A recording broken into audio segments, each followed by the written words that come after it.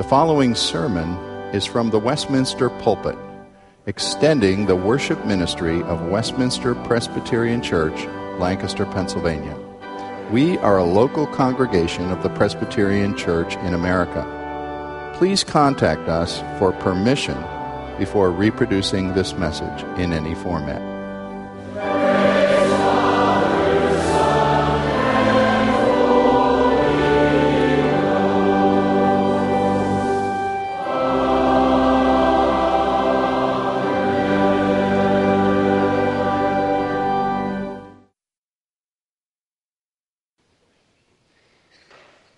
Please now turn in your Bible to Mark chapter 2. As we come near the end of our Apostles' Creed series, we find that the salvation message is summed up in this one short statement: the forgiveness of sins. Notice that in the Creed, the words salvation and gospel are not included. The authors give no mention to the doctrines of justification or sanctification. And while the authors and the editors of the Creed lay the foundation for our salvation in the incarnation of Christ, his life, death, burial, and resurrection, they provide no theory of atonement. They don't explain what happened at the cross. We find in the Creed the brilliance of the early church in capturing the core of the universal condition of every single one of us: our guilt, our fear of judgment, and our desperate need for forgiveness. The forgiveness of sins connects our broken human nature with a relational God who provides reconciliation. Well, tonight we explore this core doctrine as we meet a needy man who encounters the Lord Jesus himself here in Mark chapter 2. I read verse 1. And when he returned to Capernaum after some days, it was reported that he was at home, and many were gathered together so that there was no room, not even at the door. And he was preaching the word to them. And they came, bringing to him a paralytic carried by 4 men. And when they could not get near him because of the crowd, they removed the roof above him. And when they had made an opening, they sat down the bed on which the paralytic lay. And when Jesus saw their faith, he said to the paralytic, "Son, your sins are forgiven." Now, some of the scribes were sitting there, questioning in their hearts, "Why does this man speak like that? He is blaspheming. Who can forgive sins but God alone?" And immediately Jesus, perceiving in his spirit that they thus questioned within themselves, said to them, "Why do you question these things in your hearts? Which is easier to say to the paralytic, 'Your sins are forgiven,' or to say, 'Rise, take up your bed and walk'? But that you may know that the Son of Man has authority on earth to forgive sins." He said to the paralytic, "I say to you, rise, pick up your bed, and go home." And he rose, and immediately picked up his bed and went out before them all. So they were all amazed and glorified God, saying, "We never saw anything like this." This is the word of the Lord our God. O great God, I pray that the words of my mouth and the meditations of all of our hearts might be pleasing and acceptable to you, O Lord, our rock and our Redeemer. Amen. When we began this series several months ago, I shared with you a part of my testimony of coming to personal faith in Christ when I was a junior in high school. And as I reflect back upon that season, I can see at least 2 key phases in my conversion. The first phase is what I refer to as the letting God be God phase. I was suffering through a season of intense anxiety and came to the conclusion that there was a God and that I was not him and that he was in control. And so I began to surrender to the truth that there was a God who was sovereign and good. And that brought me some relief, but as the weeks wore on, I became increasingly burdened with a conscience of guilt over my sin. And I found myself wandering like John Bunyan's Christian, with a weighty burden on my back.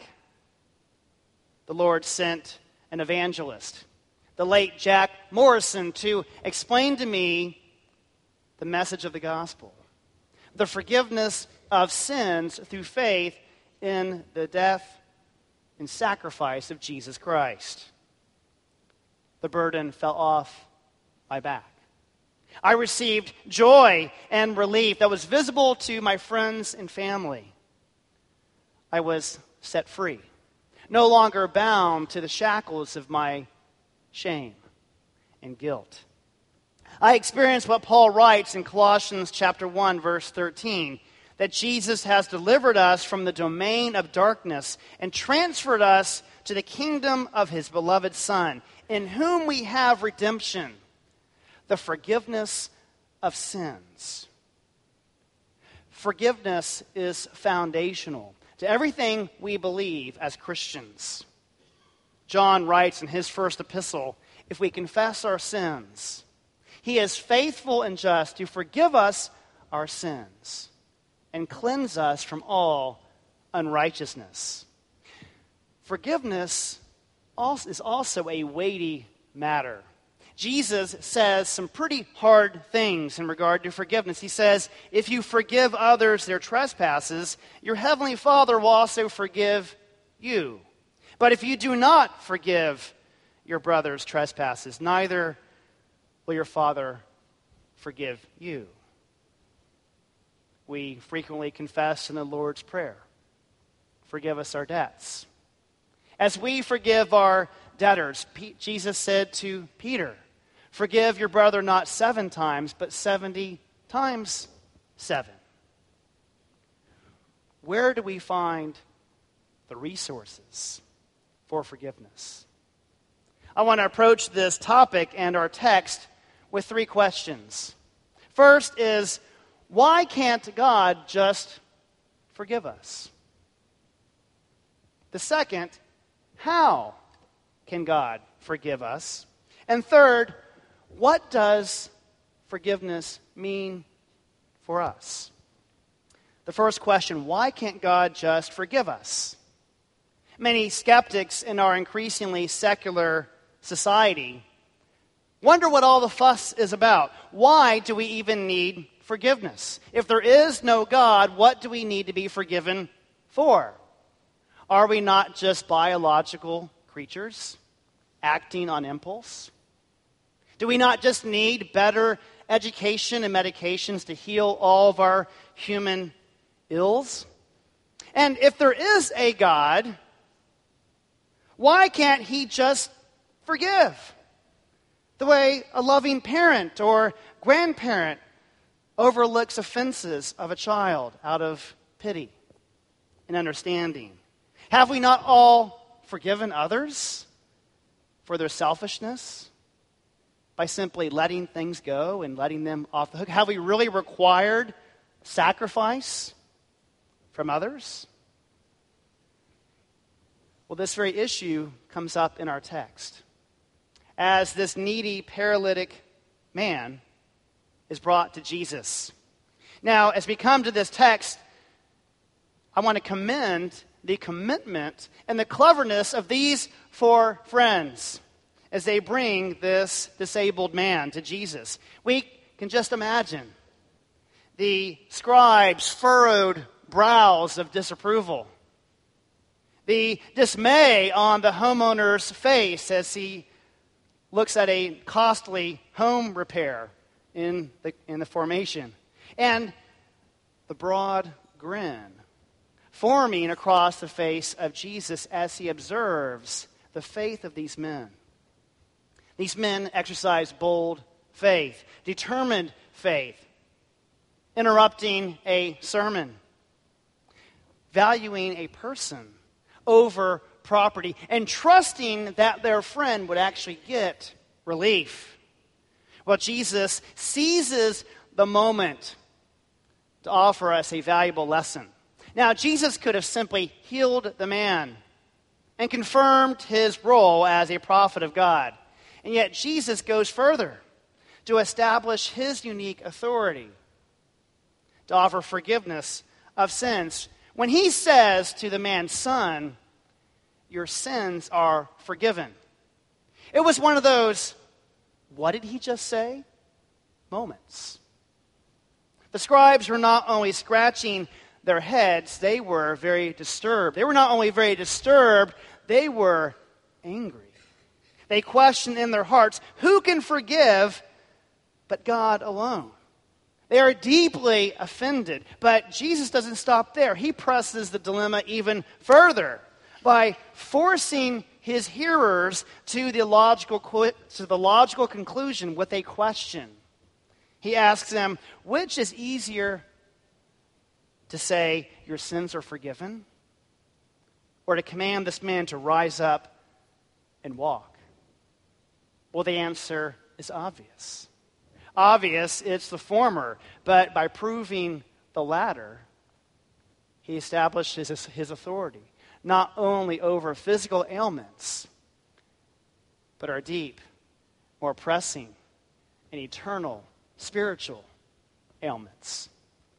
You see, the Jews recoiled at what Jesus was suggesting, because in their minds, forgiveness was a matter taken up only at the temple, through the sacrificial system. See, it was the priest's job, by way of animal sacrifice, to provide atonement, to provide the means for forgiveness. You study the book of Leviticus. There's all kinds of requirements and specifications for how people could come and present their sacrifice and receive forgiveness, receive assurance from the priest that they were now at peace with God. But now Jesus is coming with a whole new authority, trumping what the Jews had known for millennia. But what Jesus has to teach here is nothing new. It is foreshadowed in the Old Testament as we consult David in Psalm 51 as he is confessing his sin of murder and adultery. He cries out to God, saying these words, "God will not delight in sacrifice, or I would give it. You will not be pleased with a burnt offering. The sacrifices of God are a broken spirit." David is pointing beyond animal sacrifices to something greater. And Jesus is fulfilling in this action the many promises we find throughout the Old Testament, where God promises to blot out our transgressions, to make them whiter than snow, though they are red as crimson, to hide our sins behind his back, to hurl our iniquities into the depths of the sea. As we learn from the author of Hebrews, the blood of bulls and goats could never take away sins. That's why they had to be repeated over and over and over and over and over again in anticipation of the one final sacrifice. So the Jews, when they heard Jesus make this statement, their question is, where's the blood? Where is the blood sacrifice to secure this man's forgiveness?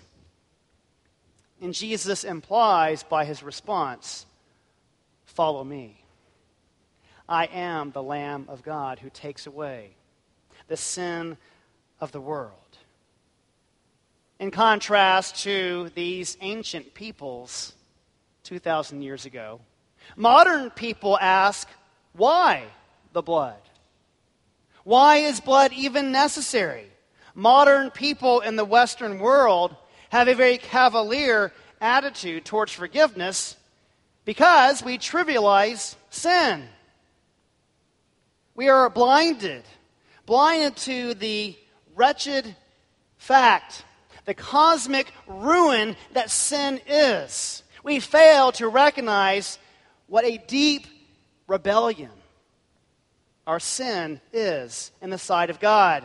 We fail to appreciate that God is holy, that He is just and righteous beyond our imaginations.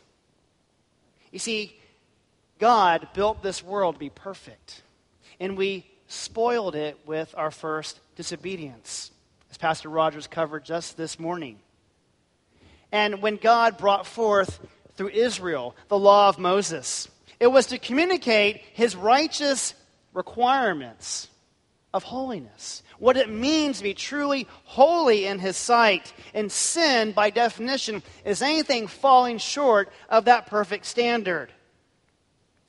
And yet, throughout the Old Testament, even in the provision of the law, God also provides a provision of forgiveness, as He reveals to Moses in Exodus 34 that He is the Lord, a God merciful and gracious, slow to anger and abounding in steadfast love and faithfulness, keeping steadfast love for thousands, forgiving iniquity and transgression and sin, but by no means will He clear the guilty.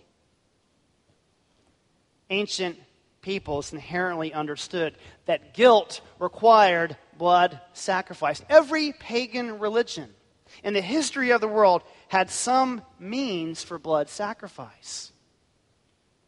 Modern people now turn to pop psychology to suppress our inherent guilt, to explain it away with naturalistic terms.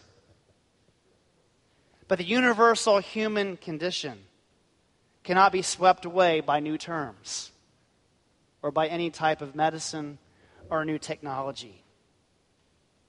When people ask why God can't just forgive, they demonstrate their failure to understand the gravity of sin and also the costliness of sacrifice. Were you to bump into me in the hallway, it would be a very small thing for you to say, "Oh, I'm sorry, excuse me." And I would just graciously dismiss such a small matter. Now, if you were to drop a piece of raspberry cheesecake on my wife's dress at a dessert social, she would very graciously overlook the matter, though it would be a little costlier, probably in the form of a dry cleaning bill. But if you spread a rumor about me in the church that tarnished my reputation, it would cost a little bit more, would it not, to lend forgiveness? When we begin to move down this pathway of understanding that to render forgiveness requires a cost, somebody has to bear the cost. And when we consider how when we sin, that it is a tarnish, it is an attack on the reputation of God. And when we begin to multiply our sin, our personal sin and rebellion against God, our treachery, our greed, our murder in our hearts, our idolatry. When we begin to multiply that to the billionth power, we begin to just see the magnitude of our debt to our Maker, as well as the greatness and the costliness that the sacrifice for forgiveness must be. You see, God cannot merely dismiss sin because He is holy and just. We would not consider a judge to be just if He simply let a murderer go without a punishment. But in the gospel, according to Paul in Romans chapter 3, we learn that God is both a just judge and He is the justifier. It's at the cross of Christ that God satisfies His justice and also provides justification. He provides forgiveness. Psalm 85:10 says that righteousness and peace kiss one another. They meet at the cross of Christ Jesus. Jesus' perfect life satisfied the law's righteous requirements on our behalf. His death paid the penalty of death that is due to every single one of us for our sin. It satisfied, it quenched the wrath of a holy God. And then by His grace, God applied the credit of Christ's righteousness to our accounts. We call this the great exchange, which is expressed by Paul in 2 Corinthians chapter 5, that God made Him who knew no sin to be sin for us, so that in Him we might become the righteousness of God. A few weeks ago, my wife bought one of our younger children a new set of white summer pajamas with this tiger on the front. This is his favorite pajamas because of that tiger. Now, because that shirt is white, and because my son is especially skilled at getting syrup and chocolate and other kinds of stains on that shirt, it's become a big frustration trying to keep that white set of pajamas clean. And my wife now vows she will never again buy a white set of pajamas. Contrast that with my other son, who was with me at a ball game this week and fell and cut his finger on a sharp rock. And some other parents found him and brought him over to me. His hands were covered in blood, and it was all over his shirt. And we got the little doc kit, and I cleaned him up real good and bandaged him, and we watched the rest of the game. And then when we went home that night, cleaned him up a little bit again, but then I took his shirt off of him, and I was glad the shirt was red. It was much easier to clean, and the stains did not stick out as bad as a white shirt. You see, without Christ, our sin is like stain on a white garment, a blemish against God's holiness. But when we are in Christ, when we trust in Christ, God sees us covered in His blood, and the stains are gone.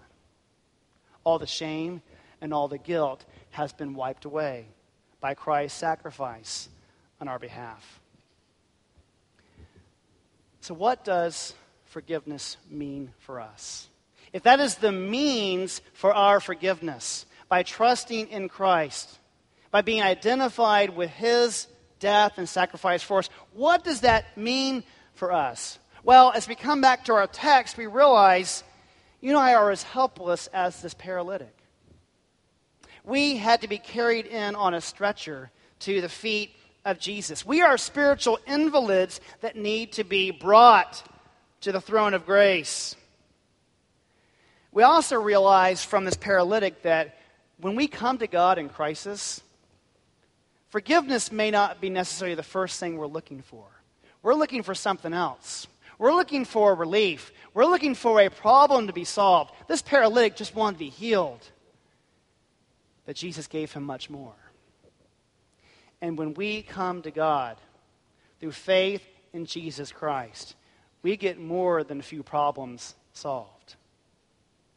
Not to diminish the problem of paralysis, but compared to our eternal condition, that too is a small matter compared to our great need of forgiveness and reconciliation with God. So what does that mean for us? It means that you and I come empty-handed, that you and I cannot pay the debt. You ever had a child who wanted to pay his or her own way? A plane fare, a train fare, a bus fare. That child wants to pay his own way but doesn't have the resources to do it. Mom or dad has to do it for him. You and I can't pay our own way. We have to accept the means and the provision God has given us through Jesus Christ. It also begs the question, as you learn to appropriate and receive God's forgiveness, can you forgive yourself? I find that to be a common problem that Christians struggle with. I'm coaching a baseball team of one of my sons this season. And one boy on our team has been struggling recently as I put him on the mound to pitch, and he struggled to throw strikes. And as he's gone to the plate to swing the bat, he hasn't gotten a base hit in a couple of weeks. And he comes back to the dugout, not only downtrodden, but so angry and frustrated with himself, beating himself up physically and verbally, and so consumed with his poor performance. And it's been a challenge for me as a manager how to address him and approach him and pull him aside and help him understand. To be gracious with oneself, to not have such high expectations for himself. And I think about this little boy and how he illustrates so many of us. That one of our worst problems in the spiritual life is to beat ourselves up. And many times it's our pride. Our failure to appropriate the grace of God. To trust and believe that I'm forgiven. That though I continue to struggle, that though I continue to mess up, though I continue to fall down, though I continue to fail, how I continue to not measure up to God's standards, I'm forgiven. And I stand in that forgiveness and I embrace that forgiveness by faith. And I can live a new life. And I can be a new creature in Christ, free of that burden. And have life and joy through Christ. Another practical application to this issue is, can you forgive others? My sister, a few years ago, out in Henderson, Nevada, their community suffered a tragedy. One of my sister and her family's close friends suffered the unthinkable.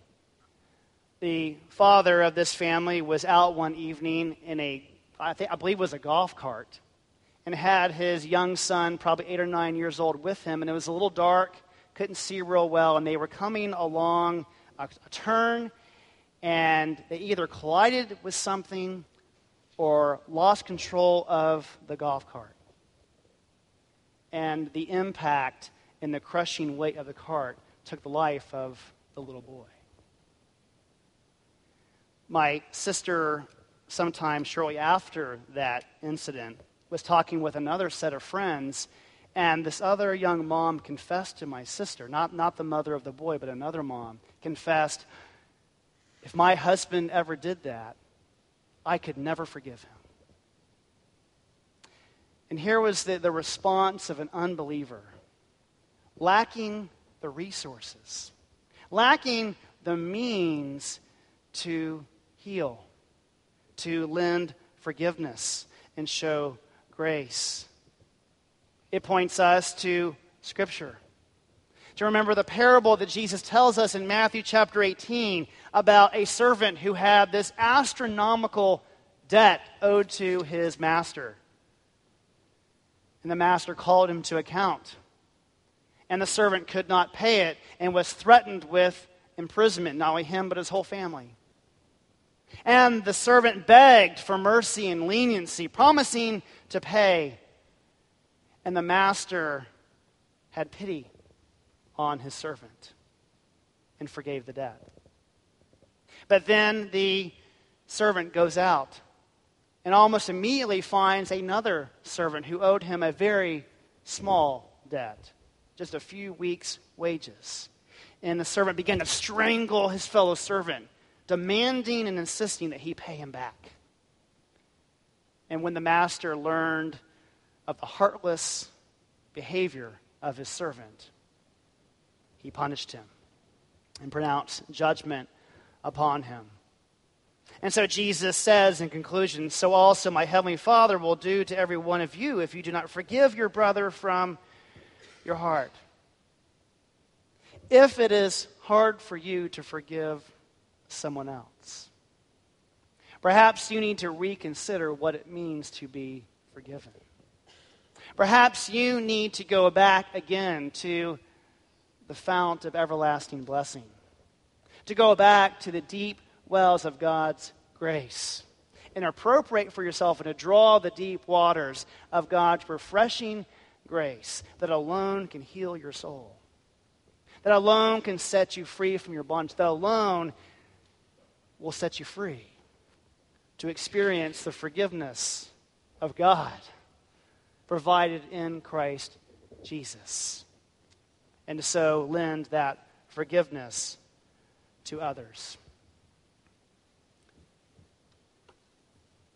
One of our church members was in the Middle East a few years ago, and he intervened in a dispute between one of the Middle Eastern men and a feud he was having with someone else. And the man from our church had some rapport with him, and he encouraged him, well, can't you forgive this man for this offense?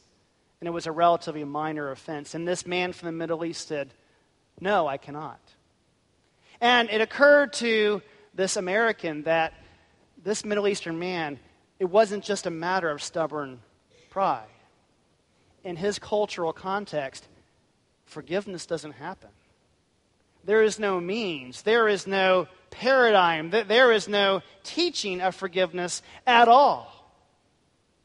What a far cry that testimony is to what we saw in the Amish community years ago at the tragedy that happened at Nickel Mines, as families of the Amish went to not only minister to their own bereaved, whose children had been murdered by a gunman, but even went to that gunman's funeral and reached out to his family members as well. The storehouses of God's rich grace are there for those who will believe upon the Lord Jesus Christ and draw deep from the well of everlasting grace. Ken Sande, in his book, The Peacemaker, offers these 4 promises that when you pledge to forgive somebody, you're making 4 commitments. You are committing to not dwell on the incident. You are pledging yourself to not bring up the incident again and use it against that person. When you forgive somebody, you are pledging not to talk to others about this incident. And you also are committing to not letting this incident hinder your relationship any further. Those are the pledges of a peacemaker. And that is what it means when we receive the forgiveness of God through Christ. We are called by the Lord Jesus to lend that same grace to others. As it says in Colossians 3:13, as the Lord has forgiven you, so also you must forgive. This past week, my wife drew my attention to a story that she found online about a young couple who were having their first child and were thrilled and excited when they learned that they'd be having a baby boy. And then their joy turned to sorrow and concern when the ultrasound revealed that this child would have very serious medical problems. And this young Christian couple decided to trust God, to proceed with the term pregnancy, to deliver the child. And when he was born, he was found to have a very severe cleft palate, so much so that he could not even open his mouth. But in addition to this malformity, he also had 2 cleft eyes. Neither eye had ever formed. And so this young couple was facing the overwhelming obligation to raise a child who would always be blind. Well, the boy's mouth could be fixed with surgery, thankfully. But the boy would never see. And so as the couple was wrestling with how to raise a disabled child, one of the most difficult experiences was enduring the stares that they received from people out in public. And then suffering the audacity of a very brash woman who came up to the young mother to assault her, demanding, why did you not abort this child?